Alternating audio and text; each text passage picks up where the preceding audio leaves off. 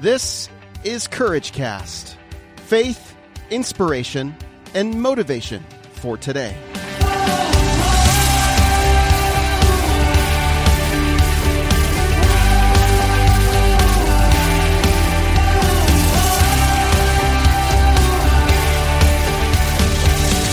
Jeff Goins, welcome to the Courage Cast. Thanks for having me, Eric. Good to be here. So, Jeff, one of the things that I find very amusing in my day is to read your very quick-witted Facebook posts. So let me read a couple things that just recently have amused me. The V-neck is the lazy man's attempt at being stylish. But then you also ask questions. But one of my favorite ones, just 23 hours ago, is if you wear sunglasses on the back of your head, I am silently judging you. I love that. So do you write these things to amuse yourself, basically? Of course. Yeah.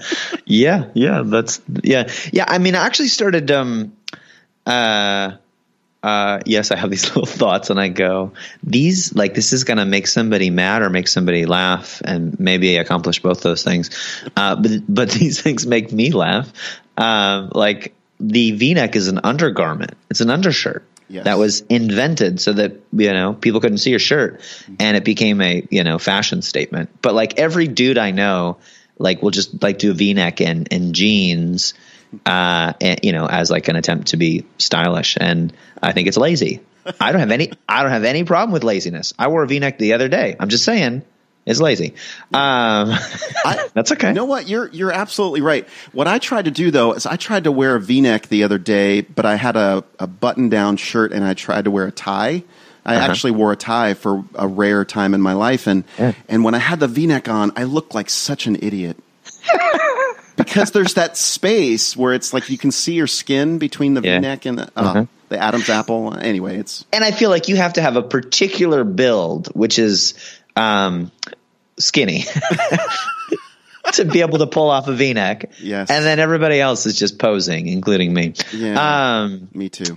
Yeah, but I actually started using my personal Facebook profile page.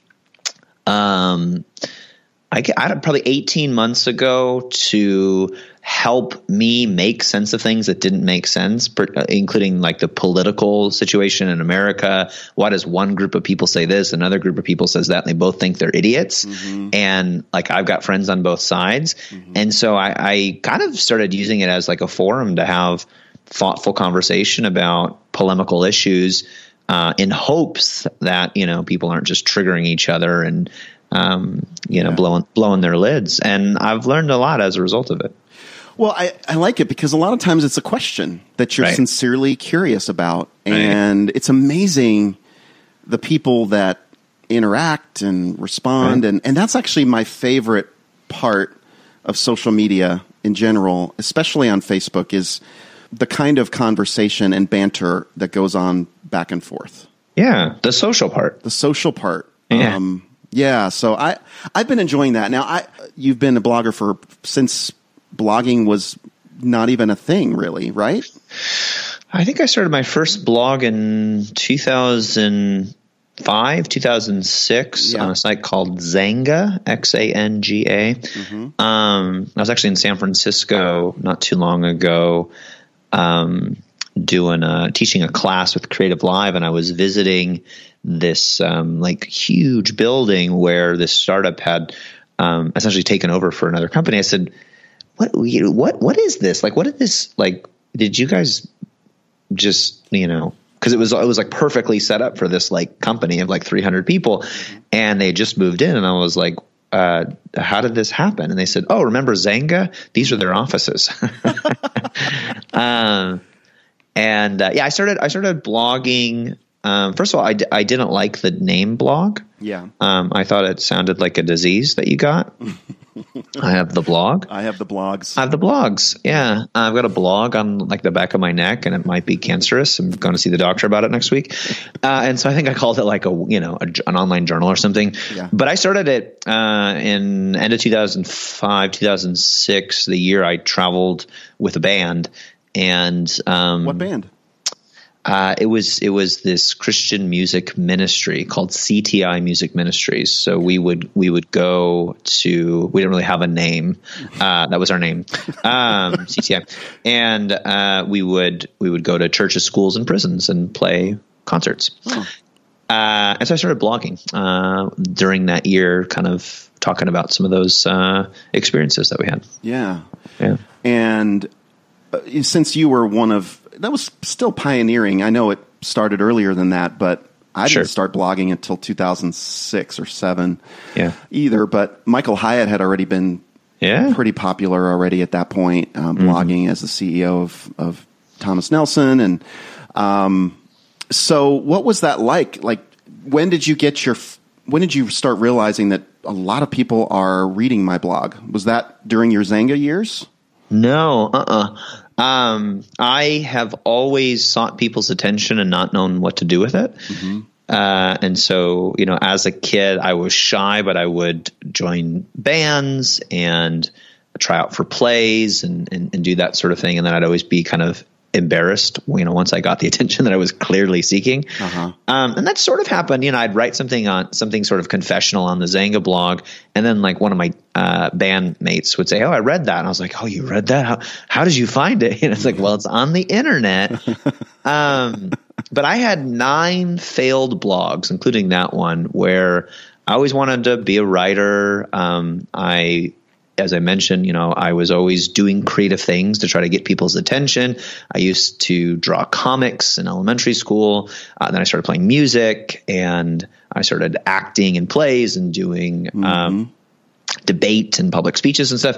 And so I was always like kind of trying to get people's attention, but then didn't know what to do with it. And so I was doing that with blogging, and I had 9 different blogs, none of which had much of a readership. And then the 10th blog, and it took about a decade. I learned a bunch of things from all those failures, and that's the blog that I have today. And that was in 6 months, I got more readers on that blog than I had in the previous 9 years of 9 different blogs. Mm-hmm. And so now you help other people. You really kind of honed in to help other people, other bloggers, do what you did, as well as writing books. That's a big part of it seems like your cause and how you serve people through your blog, through GoinsWriter.com. Mm-hmm. Yeah. What changed? So the 10 blogs, the 10th blog worked for you. Or it seemed to resonate with people. What were some of the lessons that you learned? There's only one lesson. There's one thing that the 10th blog had that the other 9 did not, and that was me. And what I mean by that is the first 9 blogs, I quit. And the last one, I never quit. And that's the one variable. That's the one factor that we have control over, is whether or not we keep going or we stop. And obviously, like, some ideas were better than others. I had a blog called The Toilet Seat, What was that one about? The dirty parts of reality and life. And I would start something. I'd get a big idea. In the shower or something. Yeah. I'd sit down and start writing. I would think that this deserves a whole new domain, a whole new URL, a new website. I go, this is the new thing. This is my life. This is my identity now. This is my cause. And I would tell my wife about it, and she would kind of go, okay, and roll her eyes. Mm-hmm. And I would write on that blog for about 6 weeks, and then I'd get bored or distracted, and life would happen, and I'd forget about it, and it wouldn't immediately take off, and so I'd lose steam pretty quickly. And then a few months later, I'd get a new idea, and this is how it went for 9 years. Wow. Never stuck with something longer than about 6 months. And so when I started GoinsWriter.com, first of all, I had to reach a level of frustration because I wanted to be a writer. And you're right. People like Michael Hyatt were becoming very popular at that time, saying you need a platform. And I had seen people living in Nashville. I've been here 11 years, and I'd seen this thing happen. Maybe you've seen it too, where like gosh, I saw that person, at a coffee shop the other week, and now they have a book deal and they're quote unquote a big deal. Yeah. And there was part of me that really wanted that. Yeah. And it seemed kind of mysterious to me. And I realized, okay, well, what these people have that I don't have is an audience, a tribe, Seth Godin would say. Yeah. And so I said, okay, I'm going to do this, but I'm going to do the one thing that I'm going to not do the one thing that I keep doing, which is I'm going to not quit. And I decided that I would write every day on this blog for 2 years without fail. And if I couldn't get 250 readers in that 2-year span, then I would give myself permission to quit and move on, because that was the longest I had ever been committed to anything other than my marriage at that point. And so that's what I did. So how quickly did you get 250 readers? So the first 6 months, this was sort of the typical trajectory. In the first 6 months, I got something like 80 readers. Mm-hmm. And does that mean when you say readers, you mean 80 people gave you their email address? I had 80 subscribers to the blog. Okay. And typically fewer people visiting each day. Mm-hmm. Okay. And so I did that for 6 months, and I was looking at that, but I wasn't paying much attention to it. I was trying to pay attention to the work. I had a daily deadline. It was a new blog post every single day for 6 months. And I was starting to write some guest blog posts and articles. Mm-hmm. And then on month 7, I grew from 80 readers to over 1,000 email subscribers in a week. And what happened? And then things just took off from there. What do you think it was? Was it one epic post, or was it a specific thing? It was sort of an intersection of a bunch of different things. First of all, because I wanted to be like these other bloggers and writers that I had observed, I started reaching out to those people and trying to learn from them. I started meeting with Michael for coffee anytime he would give me the time of day. Mm-hmm. And he was very generous with his time. And so I started meeting people like that, kind of in that circle. And I realized how much more accessible people, even influential, quote unquote, important or busy people are, than we sometimes realize. And I believe that's still true today. Mm-hmm. And so I just started meeting these people and kind of like building a network without realizing that's what I was doing. I would meet them, I would ask them questions, and I would try to apply anything that they told me, and I would tell them this is what I'm doing. You told me to do this thing, I'm doing it. Mm-hmm. And I didn't meet with people to necessarily like pick their brains, but I would say, hey, how did you, do this thing? Or, I'd have questions. Mm-hmm. And if they ever offered any advice or shared anything, I would go apply that. And later on, I kind of codified this process in retrospect. I was like, oh, that's kind of smart. I call it the case study strategy. And I think it works really well if you want to connect with people and you want them to invest in you. The best thing you can do is simply become their case study and start doing whatever it is that they say that you should do now. Yeah. Because what does any person who who's an influencer, leader, or teacher, what do they want, really? Yeah. They want to know that people are doing the stuff that they talk about. Yeah, no kidding. They want to know that they're valuable to someone else. Yeah. So I started letting these people know that their information was valuable to me, and then I started asking to meet with them or talk with them if I could. And so I kind of built this network, and so I did that, and then I released an ebook because I was like, oh, I need more email subscribers, and this isn't really working, just telling people to join my newsletter. Yeah. I'll create a free ebook that people can download when they come to my website. And I created that, and then I went to these people that I had met, including Michael, and asked them to essentially endorse the book and consider sharing it. It was just a short 900-word PDF that I designed, on my MacBook, and just put it on my website. People had to enter their email to get it. But I asked all those people to share it, and they all shared it that week, and I got 1,000 email subscribers doing that.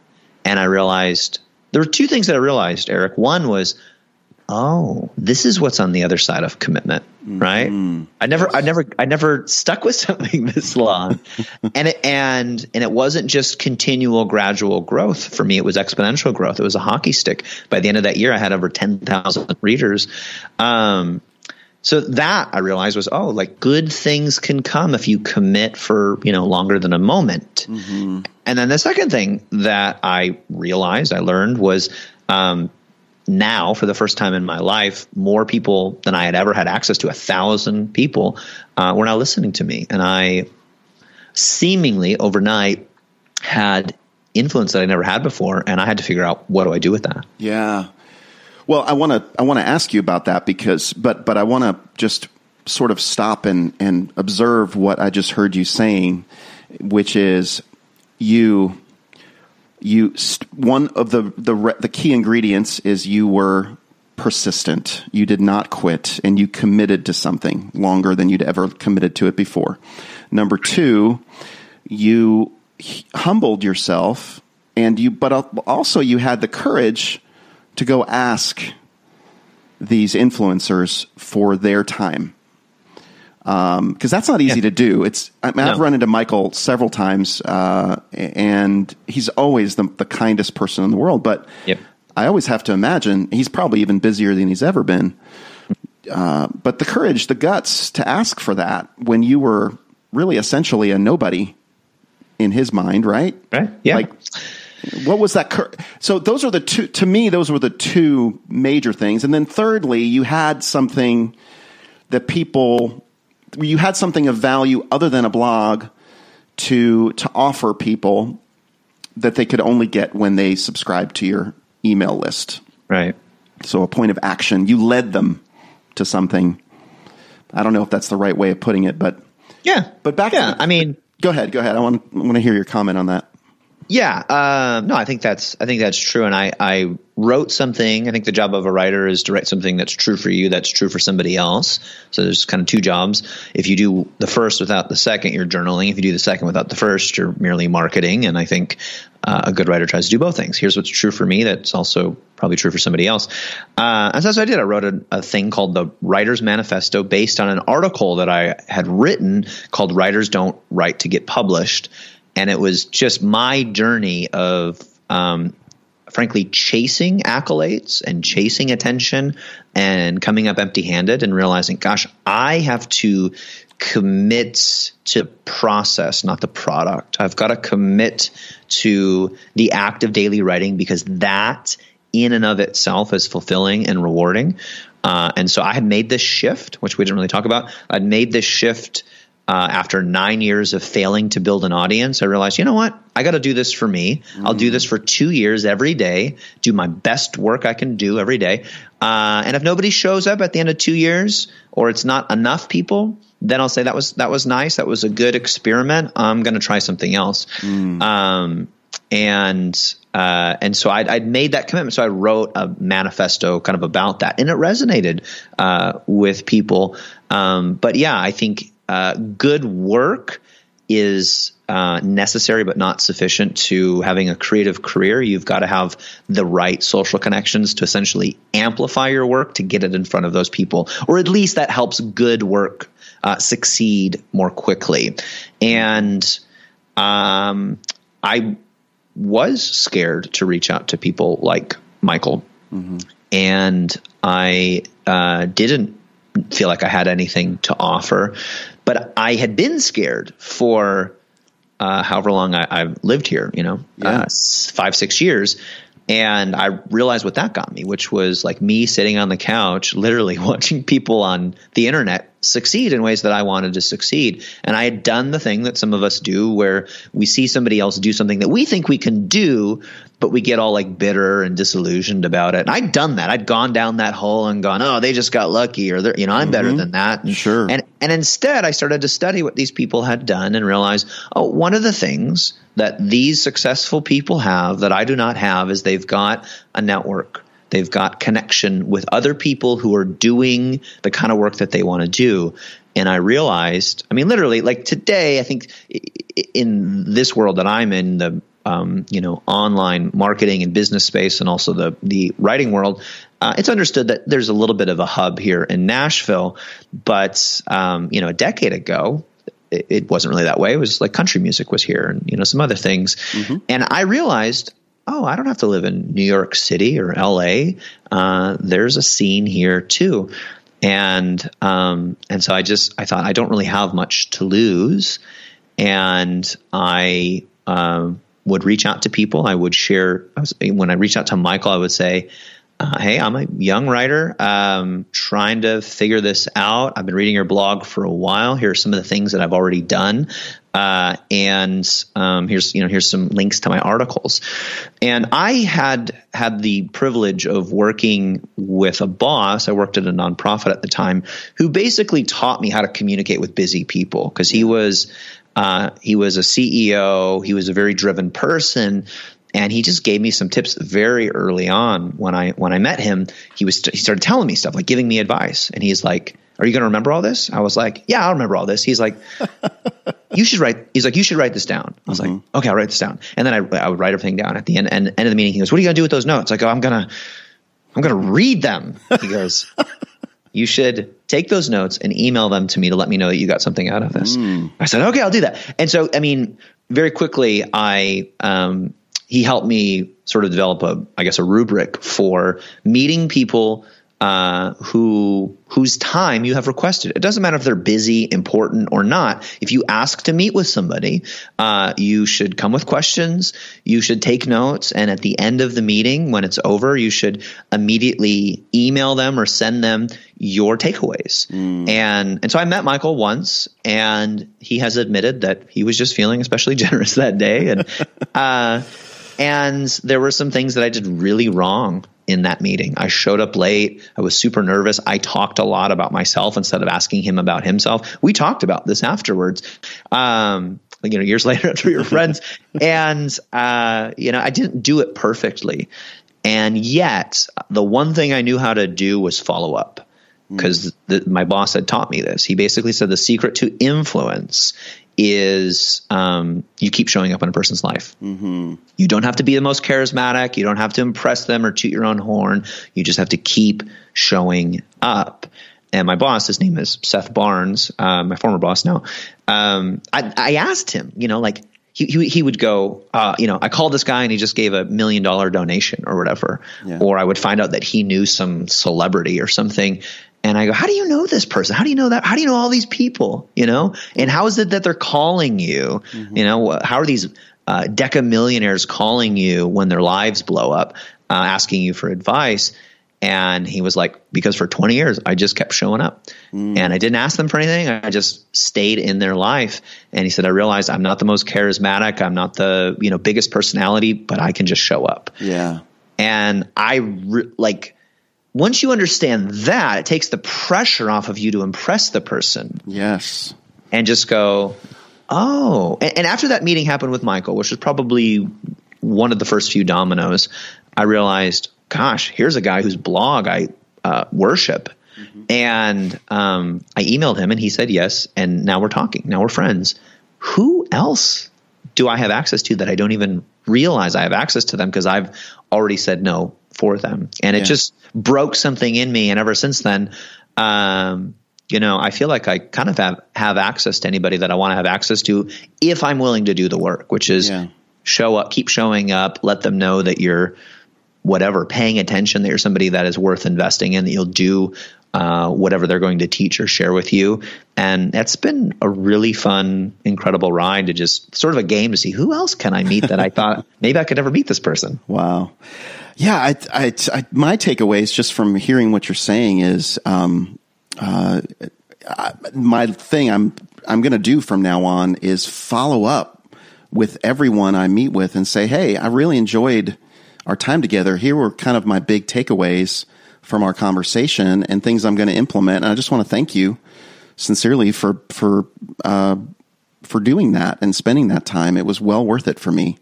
It's crazy, Eric. Yeah. I will, meet with people. Almost every Wednesday I have lunch with anyone, usually a reader who's, in town or has come to town. And I'll tell them this story. And I'm not like the guru on this, but it's fascinating to me. I think most people who do creative work understand, well, any kind of work, that who you know matters. And so I'll tell them these stories about following up. And I will say to them, just most people do not do this. And I'll say, look, I don't know why we're meeting or if you're hoping to get something out of this, and I'm happy to just have lunch with you. But if you would like this to develop into something other than a one-off lunch, and again, I'm not saying it has to, but I understand that is a desire that some people have. I said, I'm totally open to that. But what I would recommend that you do is what I've just shared, which is whatever you get out of this, follow up. Let me know. Just send me an email saying, here are my takeaways, and let me know when you do those things, and just stay in touch. And don't just do that with me. Do that with anybody whose time you want, and you want more of that time, because that would be a valuable relationship for you. Because I think we put so much pressure on like the meeting. I met this guy once, so I'm connected now. Right. That's not how that works. No, it doesn't ever work like that. A network is a small group of active relationships. And so I will tell them this, and I will also tell them this, and this is the kind of the lesson here. I will say, hey, just so you know, most people don't do this. In fact, 8 out of 10 people that I have lunch with, I tell them this. Most of them say, okay, I'm going to follow up. I'm going to do it. Yeah. And they never do. I said, so if you want to stand out from everybody, all you have to do is not that. Mm-hmm. Don't say you're going to follow up and not follow up. Again, I don't care. My feelings aren't hurt. I'm not like waiting for you to send me an email telling me what you got out of this lunch. I'm fine with the salad, like it's good. Sincerely. So I'm not like, I don't want it to feel like I'm like manipulating somebody into like giving me compliments or anything like that. Sure. But lots of people say, I'm going to do it. And here's the crazy thing. 8 out of 10 people don't do it. And I tell them this. I tell them the statistics. 8 out of 10 people don't do this. So be different. Uh-huh. The number never changes. Interesting. Isn't that weird? I get it though. It's I do too. It's human nature. Yeah, human nature. Yeah. Wow. I really, really like that. I'm gonna apply that. I've seen it happen in my life. I had for example, I decided actually probably one of the reasons I decided to contact you was when I made the decision to do exactly that in the Courage Cast. So I've done 378 episodes of this. Amazing. So it's in essence, it's like a blog in a podcast form, Right. I love interviewing people. I'm just naturally curious about people. And so that part of it is really easy.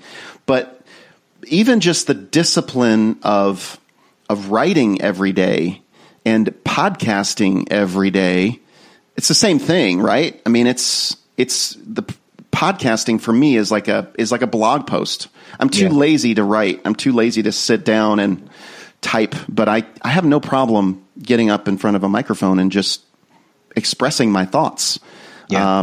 The only problem is you can't edit, and you have to, it's. Well, you can kind of edit. You can kind of. You can't erase. You can't like cross out a word and splice in a new one very easily. Not very easily, no. So but anyway, I'm going to take up your challenge. I saw the 30-day challenge that you had to write 500 words per day. So I'm going to actually do that and maybe turn that into a podcast or a podcast episode after I've written it and edited it. That's fun. So I'm definitely going to take you on that challenge. But I was just finishing my thought here. I started interviewing people and asking people for interviews, and I got Pat Flynn got to come on. I got to have Pat Flynn on. I got to have John Eldridge on. Wow, he's amazing. He's awesome. I mean, it was like a spiritual experience sitting with him.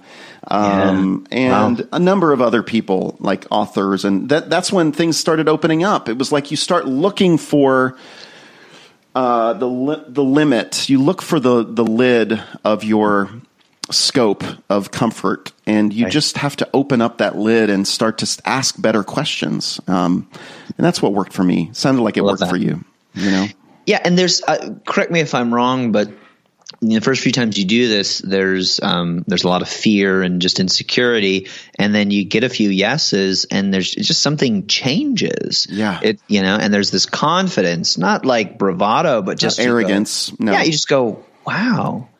This is working, and just something changes. And it was like the first girl who ever said yes to a date with me. I was like, wait, well, what? What did you say? Because you just go.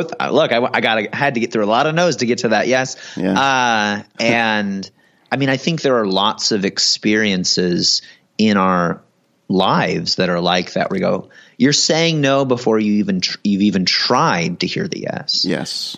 And I think sometimes we sort of walk around with, the no already echoing in our minds before we've even asked the question. Yes. And I don't have to tell you this, but courage is essentially doing things while you're afraid. Yeah. No, I need to hear that. I need to hear that. Yeah. Yeah. And so, I guess once you realize that, you realize, oh, everybody else probably feels the way that I feel. And they're just not letting those feelings necessarily dictate the outcome of their actions. Yeah. And so I can do that. I can pretend to be brave for like 30 seconds and see what happens. Cool. It's the 5-second rule, right? The 5-second rule of just don't take longer than 5 seconds to think about it and do it. If you know it's something you want to do, just do it. Yeah.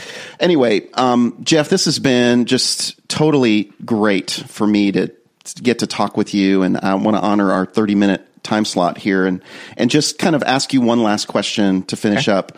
And it's selfish. For me as a podcaster, how would you recommend I maximize the resources that you are providing? Direct me, lead me into sort of all of the areas where you could help me as a podcaster / blogger to grow my audience, to grow my influence. I don't know. That's a good question. Well, yeah. And on goinswriter.com, you have several things. You have several paths. Yes. It seems you have the Writer's Manifesto. You have I think it's Let It Go. I downloaded 2 things that you gave me. You actually offer 3 things. So kind of take me down that path of how could you help me, as a podcaster? Yeah. I think, I appreciate the question, because you're trying to point people to my work, and I certainly appreciate that.